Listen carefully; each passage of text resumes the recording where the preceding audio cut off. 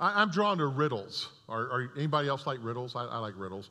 And, kind of the cornier, the better. I know that surprises you that I like corny things, but riddles are kind of cool. And I thought that I'd share a couple of my favorites with you this morning. Just to kind of keep you awake a little bit. The lights are dim, and we had big breakfast this morning, and rather than having everybody stand up and do like 25 jumping jacks and 50 push-ups, let me kind of get some endorphins going with, so here's a couple of my favorite riddles. Why was the geologist's wife unhappy? Anybody know the answer to that? She felt that he took her for granted. Yeah, it's like that, yeah? Hey, they get better, trust me. Here's another one. Where do butterflies sleep? On caterpillars. Yeah? All right. All right, I promise you this is the last one. What is the sheep's favorite type of chocolate? Yeah, just chocolate? No, it's the Hershey bar. Okay, all right. So, hey, some would say that Jesus talked in riddles. If you read the Gospels, if you look into the teachings of Jesus, some would say, hey, Jesus taught in riddles. Yeah, I mean, some of the stuff that he taught us was quite interesting. He told the crowds that the meek would inherit the earth. And he said that, if you want to be first in life, you really needed to be last. And what about the one thing that he said that was real big riddle that people just never understood? And that was that the temple would be destroyed, but in 3 days it would be rebuilt. I mean, he's talking about the spiritual body, not the physical Jewish temple that was there. So riddles and things like that. So some of the things that Jesus says kind of makes us pause for a little bit and ask some questions. And I think one of the questions that I get asked a lot is, can I trust God? Can I trust God? And maybe there's some of you in the room today that are asking that question. Maybe you're kind of going through some stuff in your mind and you're not real sure what the next direction might be, and you're asking yourself, can I trust God? And so where does that come from? And I want to take us in John's gospel this morning, and I want to look a little bit about what Jesus said that might have caught the disciples a little off guard and why maybe they weren't sure whether he could be trusted or not. So let me start with John 16. In a little while, this is Jesus speaking, in a little while, you'll see me no more.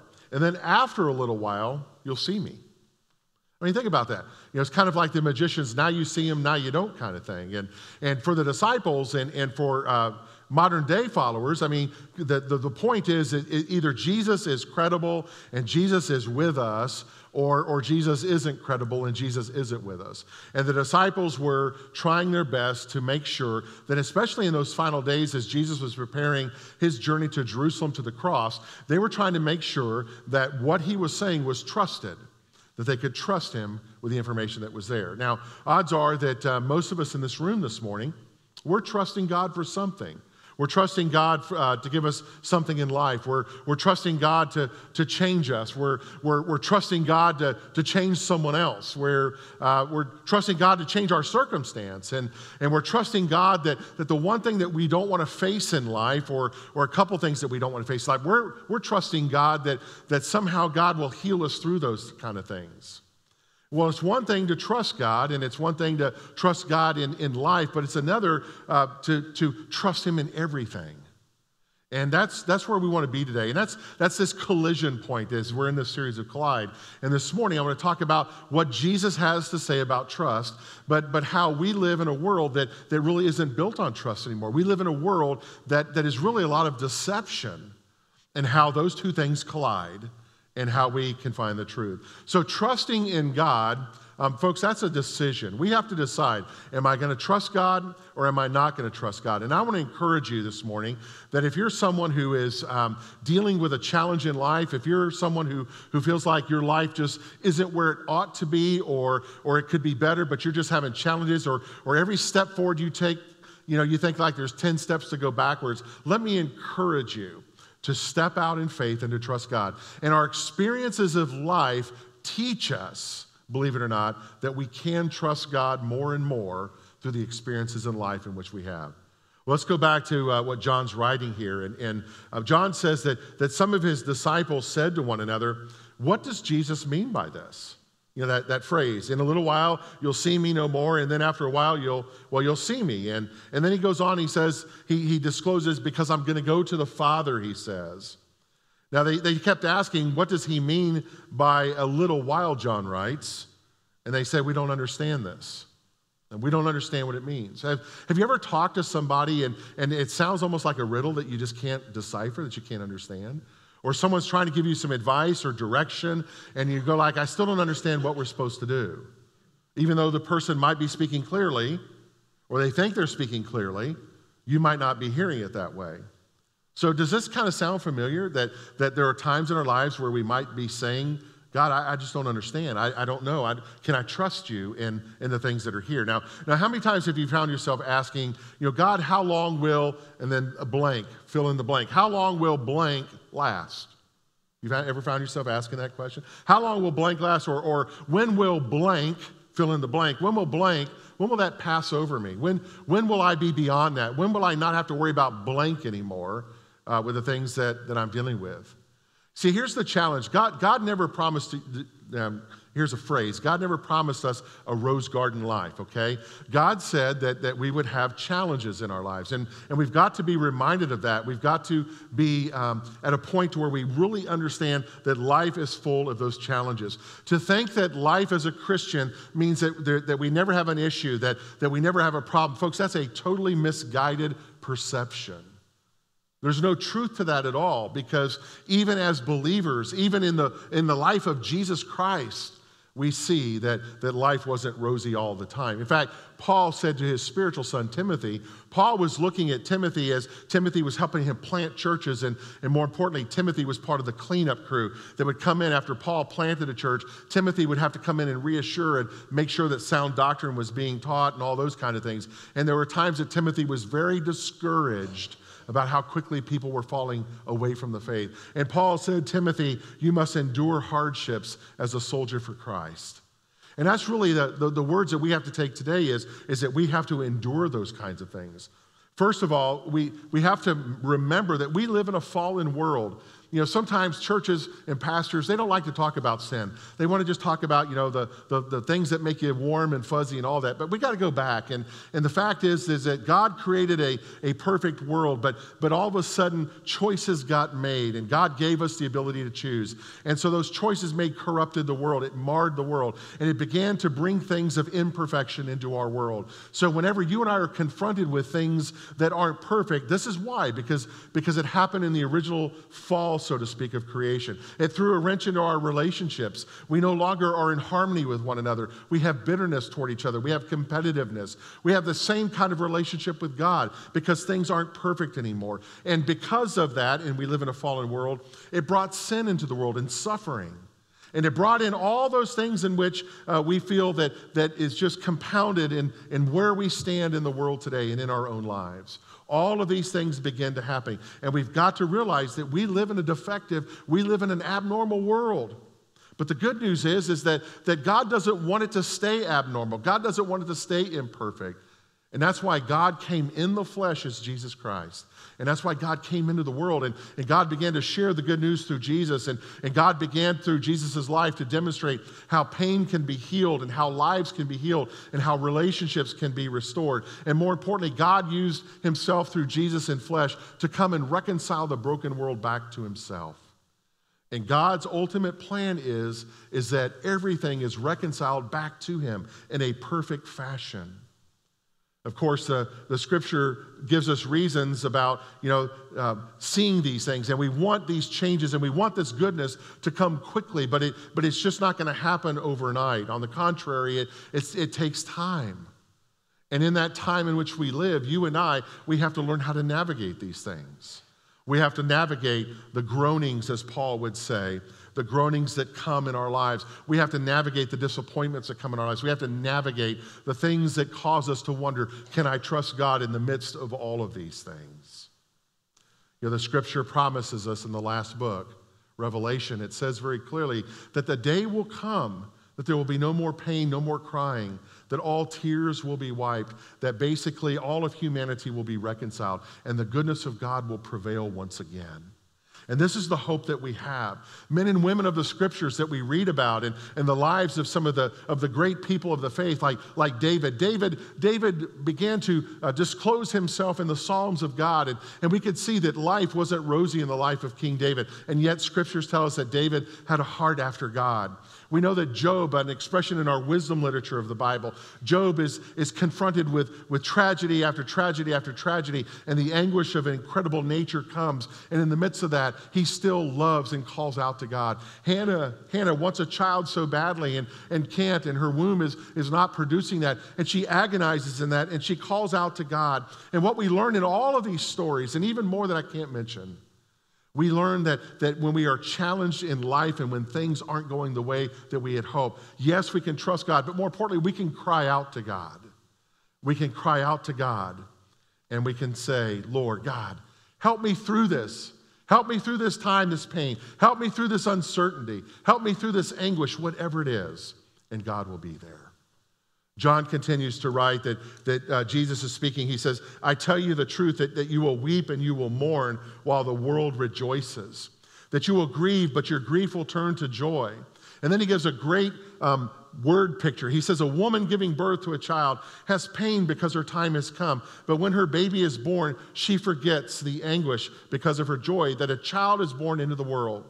And so it is with you. Now is your time of grief, but I will see you again, and you will rejoice, and no one will take away your joy. Joy and happiness are two different things, and we've talked about that here in worship. Happiness is kind of an emotion. Happiness is a circumstance. Things can make us happy, but things can also make us unhappy. But joy is something that comes from God. Joy is that peace that comes from God that is in us that cannot be taken away. And joy is what we have to constantly tap into. John continues, Jesus saying, I've told you these things so that in me you may have peace, and in this world you will have trouble. But take heart, I have overcome. I have overcome the world. The word peace that Jesus uses here is a great word. In fact, the Greek word that's used here is the same word that he used when he called for peace as he got into the boat with the disciples on that storm on the Galilean Sea. It's a word that calls for encouragement. It's a word that calls for them to be strong. It's a word that promotes that kind of feeling. So as Christians, we need to understand that as long as we live in this world, we are going to be hard-pressed by things. There will be challenges that will come in our lives where we will feel like there's no way out. We will feel the pressures of what life brings. We'll feel at times the weight of life and its circumstances on our chest like thousands of pounds of bricks. And we'll learn as we move through that despite the challenges that come, that Jesus' words, I have overcome the world, will make the difference. You know, that confidence that we get in these words of Jesus, I have overcome the world, is the same kind of confidence that should allow us to look at any circumstance in our life kind of in a natural way, to know that no matter what happens, God will get us through it, that God will lead us through it, and that despite the painful circumstances that may come, that God will somehow use that painful circumstance to bring a new vision into our life, to bring a renewed sense of connection, the hope that will come. Some of you might be thinking this morning, Bob, you don't understand. You know, you don't understand what I'm going through. I've been through a lot, and I can't, deal with these words of Jesus, take heart, take heart. But remember this, Jesus said that it's not up for us to solve these things. You and I cannot overcome the world, but in the one who has, Jesus Christ, we can overcome all things. So how can I trust God? How can we literally do that? How can we trust God more? In my opinion, we need to move away from having faith in Jesus to having the faith of Jesus. Did you catch that? The faith of Jesus. When we live into the faith of Jesus, we begin to see our lives transformed in a greater way. The writer of the Proverbs says, trust God from the bottom of your heart. Don't try to figure out everything on your own. Listen for God's voice in everything that you do, everywhere that you go. God's the one to keep you on track. But the question still is God unfair? Can God be trusted? And how do we deal with this? A writer and Catholic priest, he's deceased now, Henry Nouwen, great spiritualist. Nouwen writes about a circumstance of about a family that he met in Paraguay. And that family had a situation that happened to them. And Nouwen went and stayed with them and was there during this time of their life. And the father was a medical doctor. And as a medical doctor, he had lots of influence in their little community in Paraguay. And while he was there, he began to rant and rave about the military junta that was in power and in control of the country of Paraguay. And he was beginning to outline all of their atrocities against humanity. And he was exposing a lot of the sins that they were committing. Well, this military junta did not like what this doctor was doing. But instead of going after the doctor, what they did was they went and they kidnapped his son and they arrested his teenage son. And they tortured this little boy, this young boy, to death. And they thought that this would be a way to stop this father. This would be a way to squelch the community. This would be a way so that everyone would fall back in line and do exactly what they said. As the townspeople gathered for his son's funeral, they wanted to use the funeral as an opportunity, as a way of witnessing outwards and to start riots in the streets against the military junta and the government. But the doctor, the father, he said that there's a different way to do this. And what he did was he brought his son's body back and he prepared it and left it exactly the way that it was as he found it. His son's body was stripped, it was naked. You could see the exposed cigarette burns. You could see the marks of electrocution. And instead of having his son embalmed and placed into a coffin, this father did the opposite. He took one of the mattresses from the prison in which his son died, and he laid it out and placed his son on that. And as the crowds walked by, they could see with their eyes exactly what was coming. They filed past the corpse, and with the strongest protest imaginable, this father was able to display the most grotesque injustice ever that could have been. You know, when you think about what this father did, and when you think about the point he was trying to make, isn't that what God did at Calvary? I mean, it's God who ought to suffer, not you and me, is oftentimes the words that we say when we're going through stuff. Well, let somebody else suffer. Well, let God take it away. Let God suffer, we'll shout.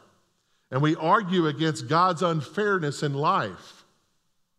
But Philip Yancey, who is another writer, he wrote the book, Where is God When It Hurts? Yancey puts it this way. He says, the curse word expresses it all.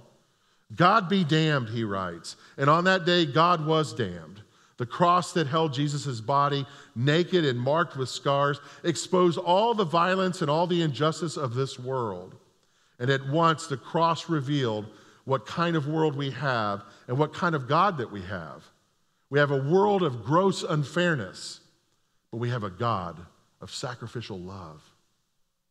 You see, that's the point. The point is that you and I, as we face these challenges, as we bicker about, the stuff that happens in our life, the unfairness of things that go, as we question whether or not we can trust God and trust the faith in the midst of those things, we need to remember that none of us, I'm not as a pastor, you're not either, none of us are exempt from tragedy and disappointment. God himself was not exempt. And God ultimately paid the price in Jesus Christ on the cross.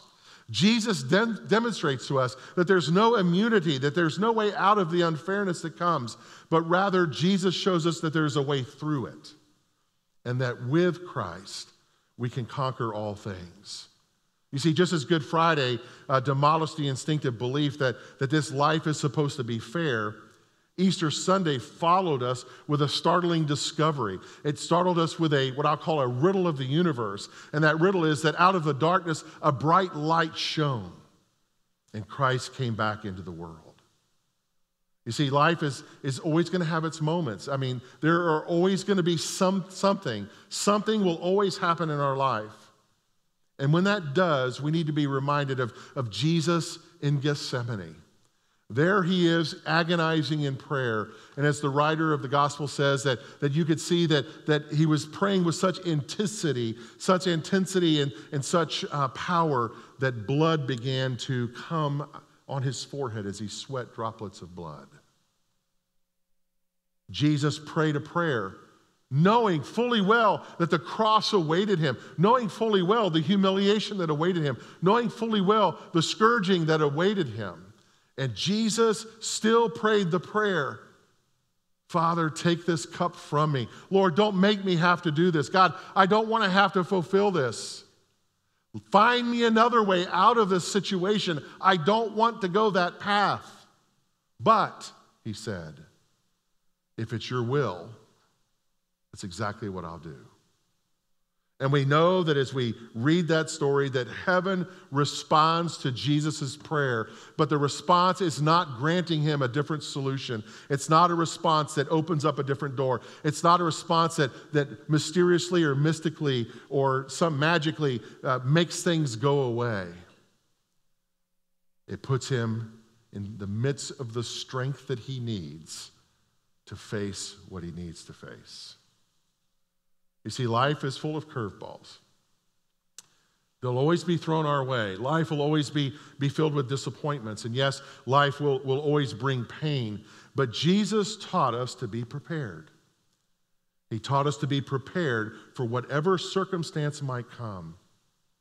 He said, and when those things come, be reminded as you're moving through that, even though you may not see it yet, that ultimately God will grow you through that circumstance. You know, if you take a look at the scriptures, you find out of all the challenges that people had in all the different ways. And the words are that you and I, we can also defy Pharaoh. You and I, we can also we can also occupy the promised land. You and I, just like David, we can also slew the giant Goliath. You and I, we can also give away all that we have to the poor and still possess something. We can sit in the Roman prison like Paul. We can face imminent death and execution, knowing fully well of our trust in God. We can face the darkness of the cross and know that the resurrection of Easter is coming. We can trust God. This table represents that trust. It's a table built upon the foundation of what we call a sacrament, of where God meets the believer and even the unbeliever at a place where through the power of the Holy Spirit, a part of transformation occurs and the real presence of Jesus Christ is in our midst. Some of us today are carrying a big load. We're not sure what to do. Let me invite you to come to the table, receive the grace of God, and to leave here today with renewed trust and renewed strength. Let me invite those who are assisting this morning.